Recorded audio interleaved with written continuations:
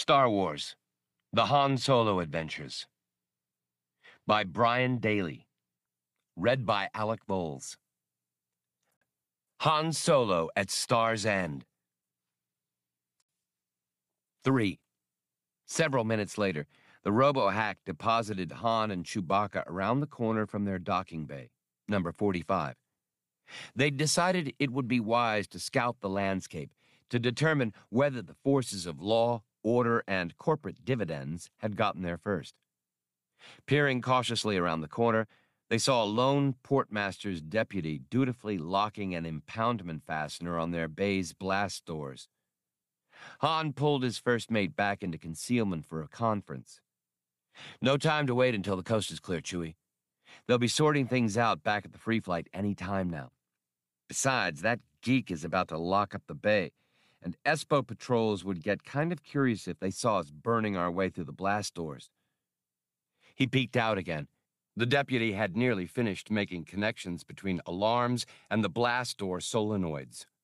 No doubt the bay's other door was fastened as well. Han looked around and noticed an Authority liquor and drugs outlet to his rear. He took his partner's elbow. "Here's the plan." A minute later, the portmaster's deputy had wrestled the massive lock halves into place and finished securing the impoundment fastener. The blast doors slid shut with a shrinking of the diamond-shaped opening that disappeared with a clang. The deputy pulled a molecularly coded key from its slot in the fastener, and the device was activated. Now, if it were disturbed or damaged, it would instantly inform Espo monitors. The deputy tucked the key into his belt pouch and prepared to report his errand completed.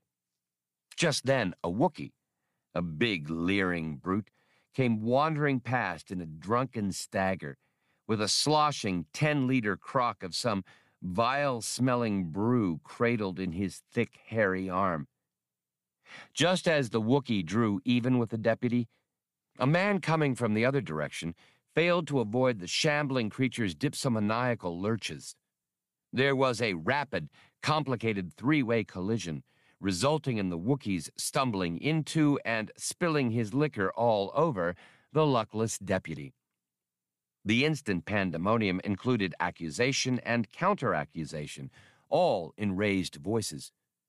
The Wookiee gobbled horribly at both men, shaking knotted fists and gesturing to the spilled crock.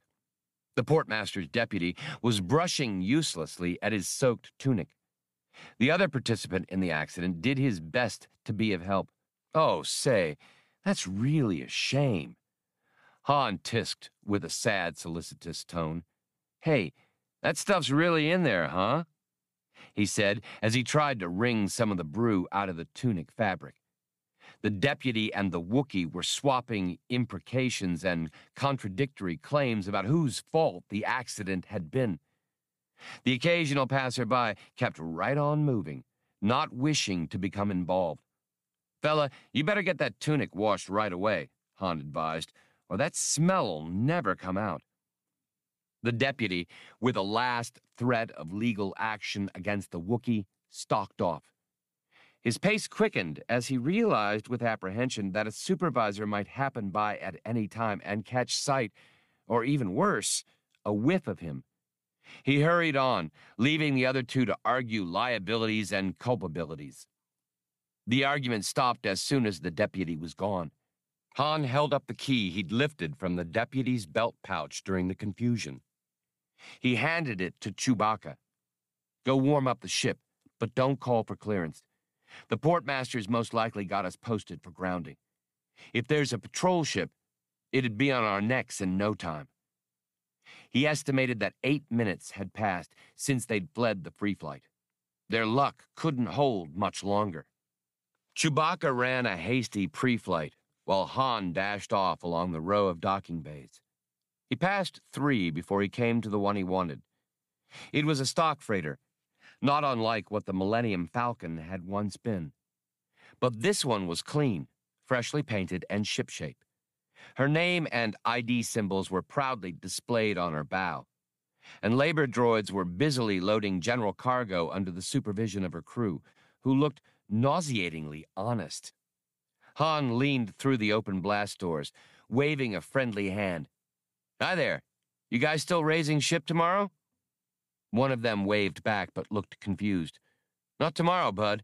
Tonight. 2100 planetary time." Han feigned surprise. "Oh? Well, clear skies." The crewman returned the traditional spacer's farewell as Han strolled away casually. As soon as he was out of their sight, he took off at a run. When he got back to Bay 45, he found Chewbacca finishing locking the impoundment fastener on the inner sides of the blast doors, reconnecting them. Han nodded approvingly. "Bright lad. Are we revved up?" The Wookiee yipped an affirmative and slid the blast doors shut. Locking them again, this time from the inside, he threw the molecularly coded key away. Han had already reached his seat in the cockpit. Taking his headset, he called port control. Using the name and ID code of the freighter down in docking Bay 41, he requested that liftoff time be moved up from 2100 planetary time to immediately. Not an unusual request for a tramp freighter, whose schedule might change abruptly. Since there wasn't much traffic and clearance for that ship had already been granted, immediate liftoff was approved at once. Chewbacca was still buckling in when Han raised ship.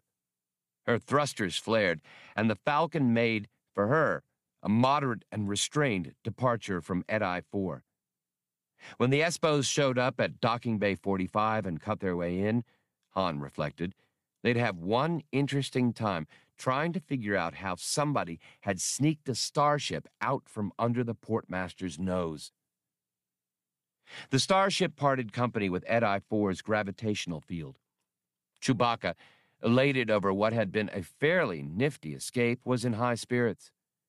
The Wookiee's leathery muzzle was peeled back in a nice, hideous smirk, and he was singing, or what passed among his people as singing, at the top of his capacious lungs. The volume of it, in the confines of the cockpit, was incredible. "Come on, Chewie," Han implored, rapping a gauge with his knuckle. "You're making all the instruments jump." With a behemoth-ish sort of yodel, the Wookiee ceased. "Besides," Han continued, "we're not out of the heavy weather yet." Chewbacca lost his placid look and lowered an interrogative. Han shook his head. "Nah, Pluvo's got his money. No matter how torqued off he is, his backers'll never unpocket for a contract on us now. No, what I meant was, the long-range dish we patched together won't last forever. We need another, a top-of-the-line model. Besides, the Espos and, I guess, most other folks who like to arrest people have some kind of new sensor that evades detection on old equipment. We need one of those, too, to get back over with the smart money. One more thing. We need one of those waivers if we're going to operate around here. We have to wrangle ourselves onto that list somehow. Damn it, the corporate sector authorities wrung out thousands of solar systems. I can almost smell that money. We ain't passing up on fat pickings just because somebody around here doesn't like our lift-mass ratio." He finished plotting his hyperdrive jump and turned to his partner with a sly grin. "Now, since the authority doesn't owe you and me any personal favors, what's that leave?" The long-pelted first mate growled once. Han spread a hand on his chest and pretended to be shocked. "Outside the law, did you say?" "Us?" He chuckled. "Right you are, pal. We'll take so much money off the authority, we'll need a knuckle boom to haul it all away." The hyperdrive began to cut in. But first, it's time to meet and greet old friends. After that, everybody'd best hang on to their cash with both hands, Han finished. They had to do it in steps, of course. A hyperspace jump took them to an all but deserted, played-out mining world where the authority didn't even bother to maintain offices. A lead there, from an old man who had once seen better days, put them in touch with the captain of a long-orbit ore barge. After some finagling, during which their bona fides were checked, With their lives forfeited if that check had turned up the wrong answers, they were given a rendezvous. At that rendezvous, they were met, in a deep space, by a small ship's gig. When an inboard search by armed, wary men revealed that the Falcon carried no one but her pilot and co-pilot, the two were led to the second planet of a nearby star system. The gig parted company with them, and they came in for a landing, tracked by the upraised snouts of turbolaser cannons. The site was a huddle of quickly assembled hangar domes and habitation bubbles. Parked here and there was a wide assortment of ships and other equipment, much of it gutted and decaying, cannibalized for spare parts. When Han stepped down the starship's ramp, his face lit with that intense smile that had been known to make men check up and see what their wives were doing. "Hello, Jessa. It's been too long, doll." The woman waiting at the foot of the ramp looked back at him scornfully. She was tall, her hair a mass of heavy blonde ringlets, and her shape did extremely pleasant things to the tech's coveralls she wore. Her upturned nose held a collection of freckles acquired under a variety of suns. Jessa had been on almost as many planets as Han. Just now, her large brown eyes showed him nothing but derision. "Too long, Solo? No doubt you've been busy with religious retreats, mercantile conferences, milk deliveries for the Interstellar Children's Aid Fund? Well, it's no wonder I haven't heard from you. After all, what's a standard year, more or less, hey?" "A lifetime, kid," he answered smoothly. "I missed you." Coming down to her, he reached for her hand. Jessa eluded him, and men with drawn guns came into view. They wore coveralls, fusion welders' masks, tool belts, and greasy headbands, but they were plainly comfortable with their weapons. Han shook his head mournfully. "Jess, you've really got me wrong. You'll see." But he knew he had just received an explicit warning, and decided he'd better turn the conversation to the matter at hand. "Where's Doc?" The scorn left Jessa's features, but she ignored his question. "Come with me, Solo." Leaving Chewbacca to watch the Falcon, Han accompanied her across the temporary base. The landing field was a flat expanse of fusion-formed soil. Almost any sort of solid material would do for fusion forming, Han knew. Minerals, vegetable matter, or any old enemies for whom you had no further use.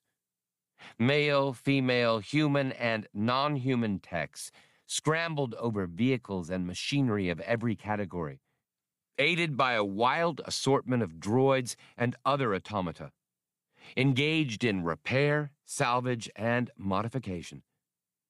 Han admired the operation as he walked. A tech who'd do illegal work could be found almost anywhere. But Doc, Jessa's father, had an operation that was famous among lawbreakers everywhere. If you wanted your ship repaired without questions as to why you'd been through a firefight, if you needed a vessel's ID profile and appearance changed for reasons best left unmentioned, or if you had a hot piece of major hardware to buy or sell, the person to contact, if you met his rigorous background check, was Doc. If something could be done with machinery, he and his outlaw techs could do it. Several of the modifications done on the Millennium Falcon had been performed through the outlaw tech's good offices. He and Han had dealt with each other on a number of occasions. Han admired the shifty old man because he'd been sought by authority and other official forces for years, but never apprehended. Doc had kept himself well buffered, and piped into as many crooked bureaucrats and scuttlebutt sources as anyone Han knew. More than one strike unit had moved against the outlaw techs, only to capture a target area empty of everything but abandoned buildings and useless junk. Doc had joked that he was the only felon in the galaxy who'd have to set up an employee pension plan.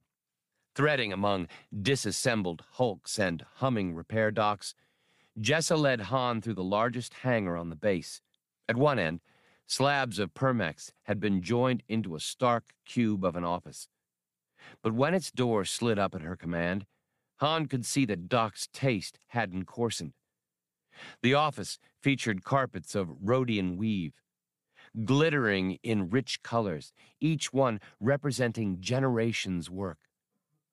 There were shelves of rare books, lavish hangings and paintings and sculpture, some by history's greatest artists and others by unknowns who'd simply struck Doc's fancy. There was a monolithic, hand-carved scentwood desk with only one item on it, a holocube of Jessa. In it, she was wearing a stylish evening gown, smiling, much more like a pretty girl at her first formal reception than a top-flight outlaw tech genius. "Where's the old man?" Han asked, seeing the room was empty. Jessa slid into the conform lounger behind the desk. She clenched her hands on the lounger's thick, luxurious arms until her fingers made deep indentations. "He's not here, Solo. Doc's gone."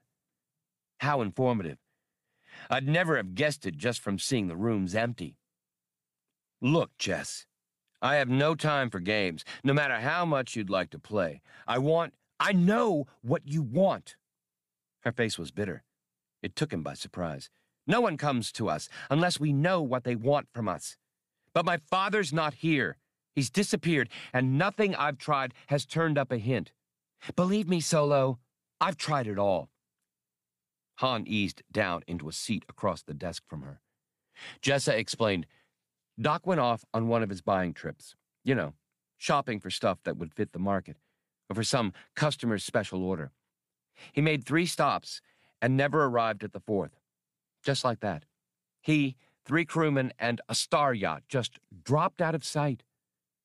Han thought for a moment about the old man with work-hardened hands, a quick, crusty grin, and a halo of frizzy white hair. Han had liked him. But if Doc was gone, that was that. Few people who vanished under circumstances like that ever showed up again. Luck of the draw. Han had always traveled light, with emotional baggage the first thing he jettisoned, and grief was far too heavy to lug around among the stars. So that only left thinking, "Goodbye, Doc," and dealing with Jessa, the old man's only surviving kin. But when his brief distraction broke, he saw that she'd studied the entire play of his thoughts on his face. "You got through that eulogy pretty fast, didn't you, Solo?" she asked softly. "Nobody gets too far under that precious skin of yours. Isn't that so?" That pricked him. If it was me who'd checked out, would Doc have gone on a crying jag, Jess? Would you? I'm sorry, but life goes on. And if you lose sight of that, sweetheart, you're asking to be dealt out. Her mouth opened to reply, but she thought better of it and changed tack. Her voice became as sharp as a vibroblade. "Very well. Let's do business. I know what you're looking for. The sensor suite, the dish, the waiver. I can take care of all of it.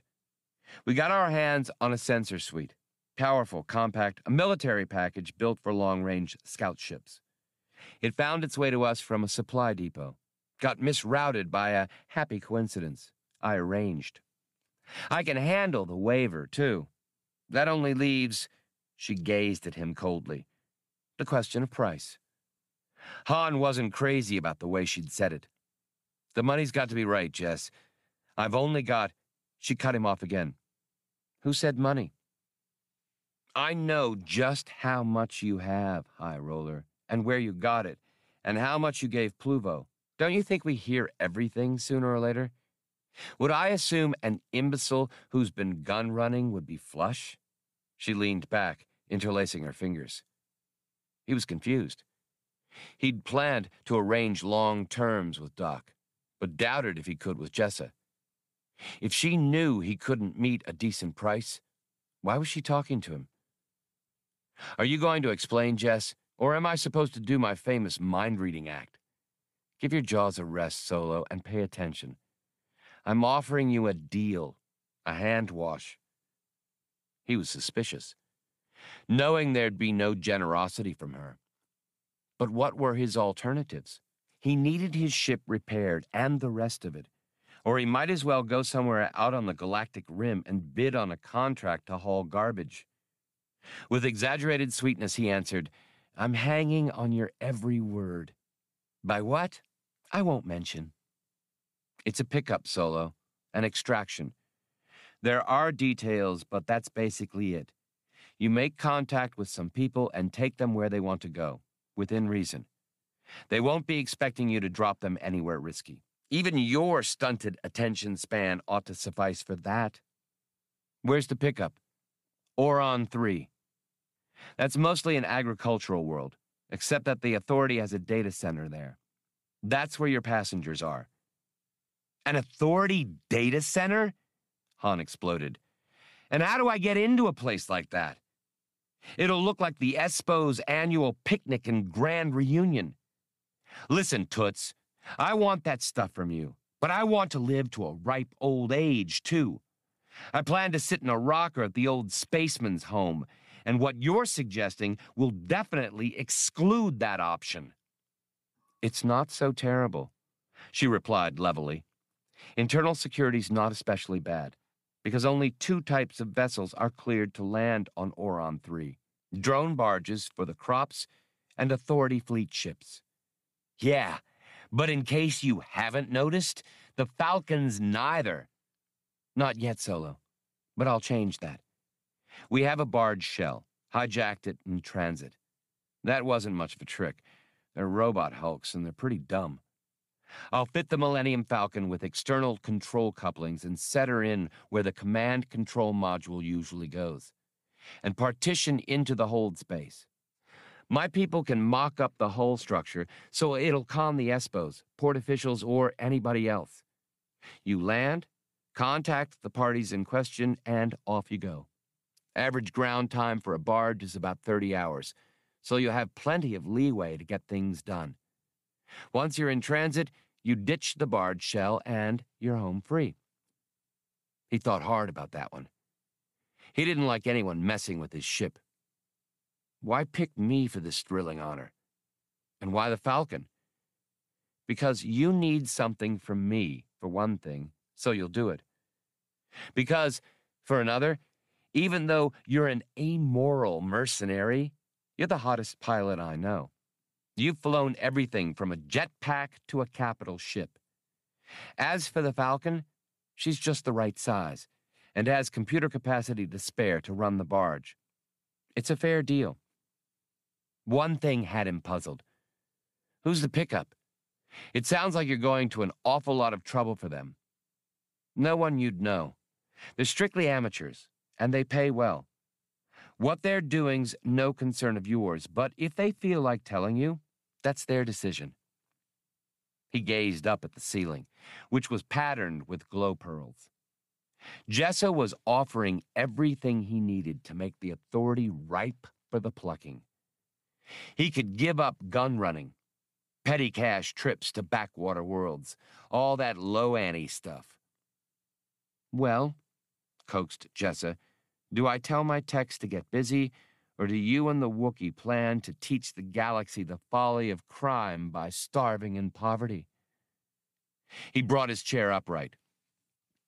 "You better let me break the news to Chewie first, or your wrench jockeys will be nothing but a mound of spare parts for the organ banks."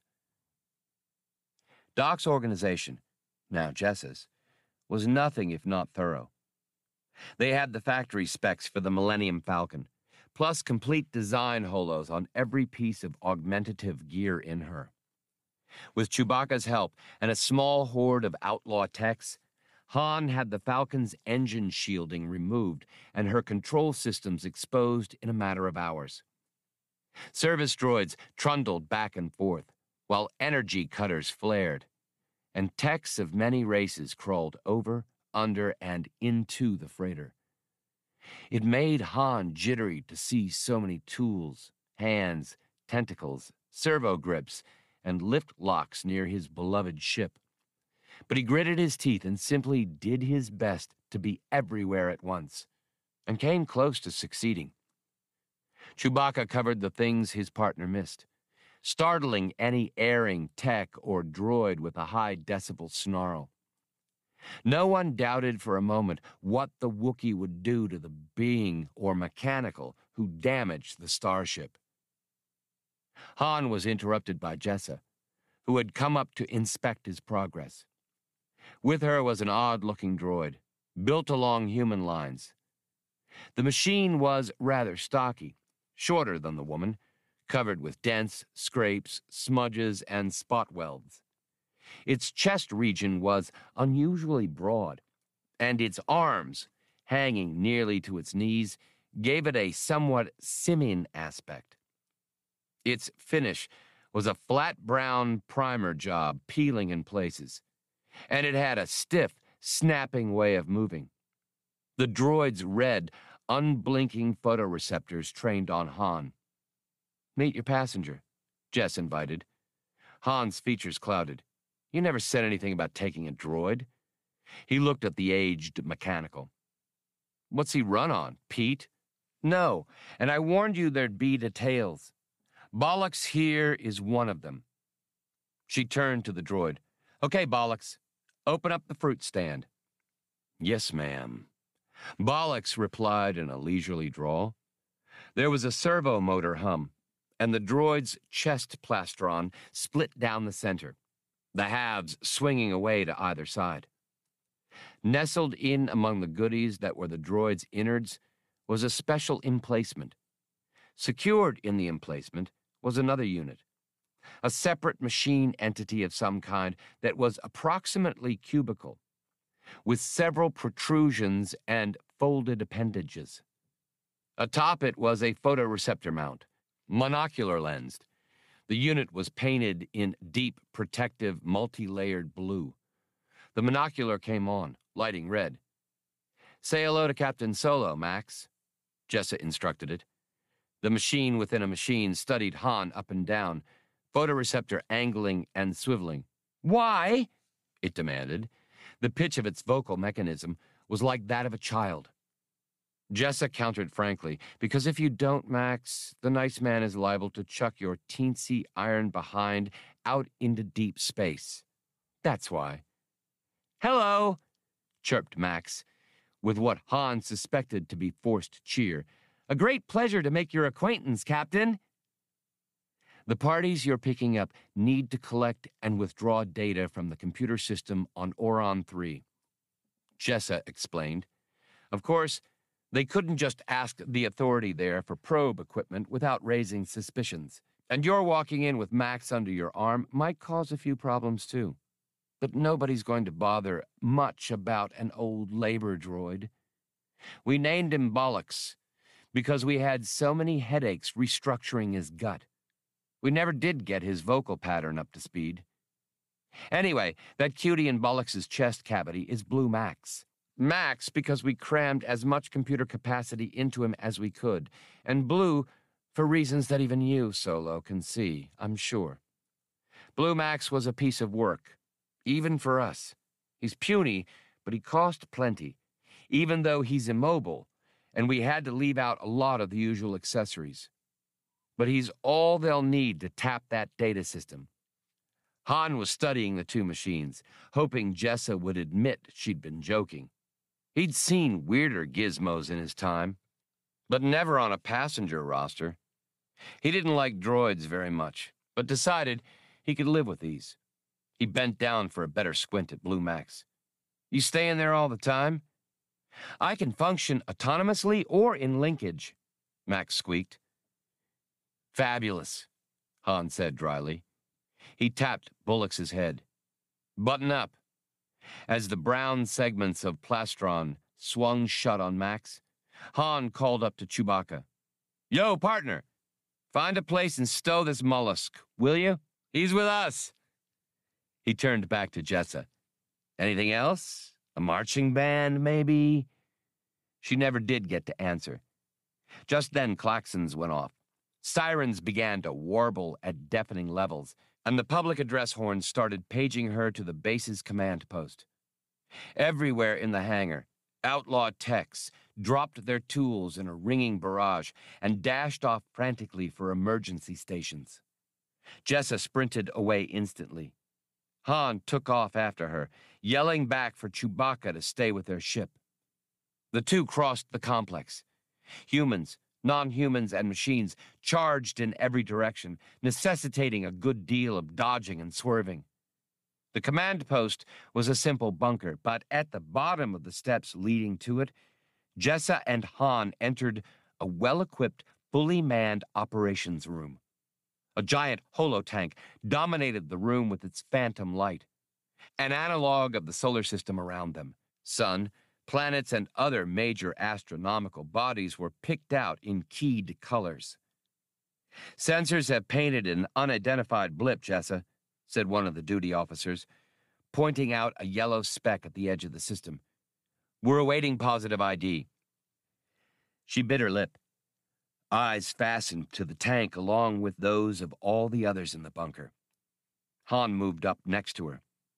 The speck was moving toward the center of the holotank, which would be, Han knew, the planet on which he was standing, represented by a bead of white light. The bogey's speed decreased, and sensors painted a cluster of smaller blips breaking away from it. Then the original object accelerated, kept on accelerating, and faded from the tank a moment later. It was an Authority fleet ship, a corvette, the officer said. It launched a flight of fighters, 4 of them, then ducked back into hyperspace. It must have detected us and gone for help, leaving the fighters to harass and keep us busy until it can return. I don't see how they happened to be searching this system. Han realized the officer was looking directly at him. In fact, everybody in the command post was, and hands had gone to sidearms.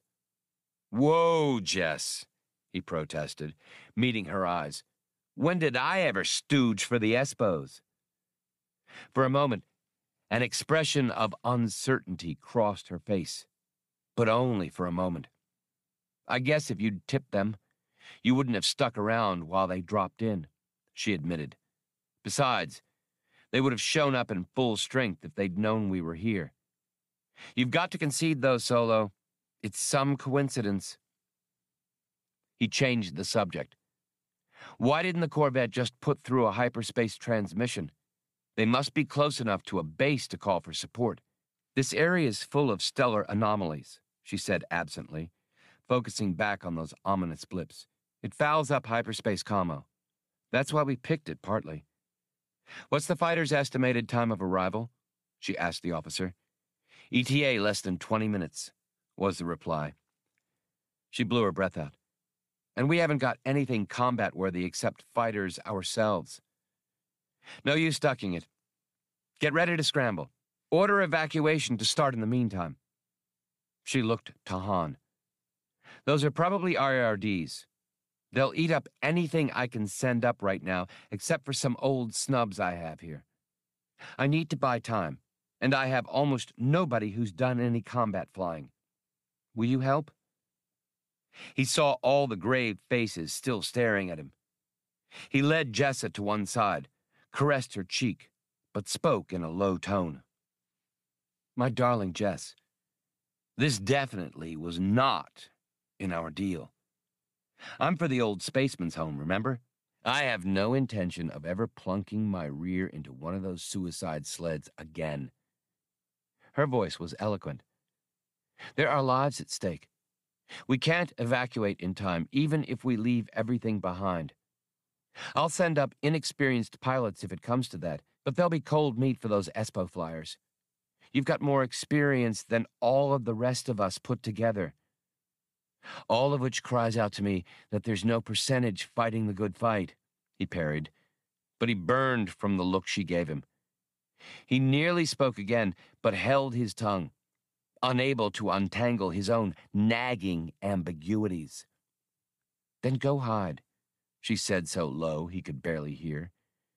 "But you can forget your precious Millennium Falcon, Solo, because there's no power in the universe that can make her space-worthy before those raiders hit us and pin us down.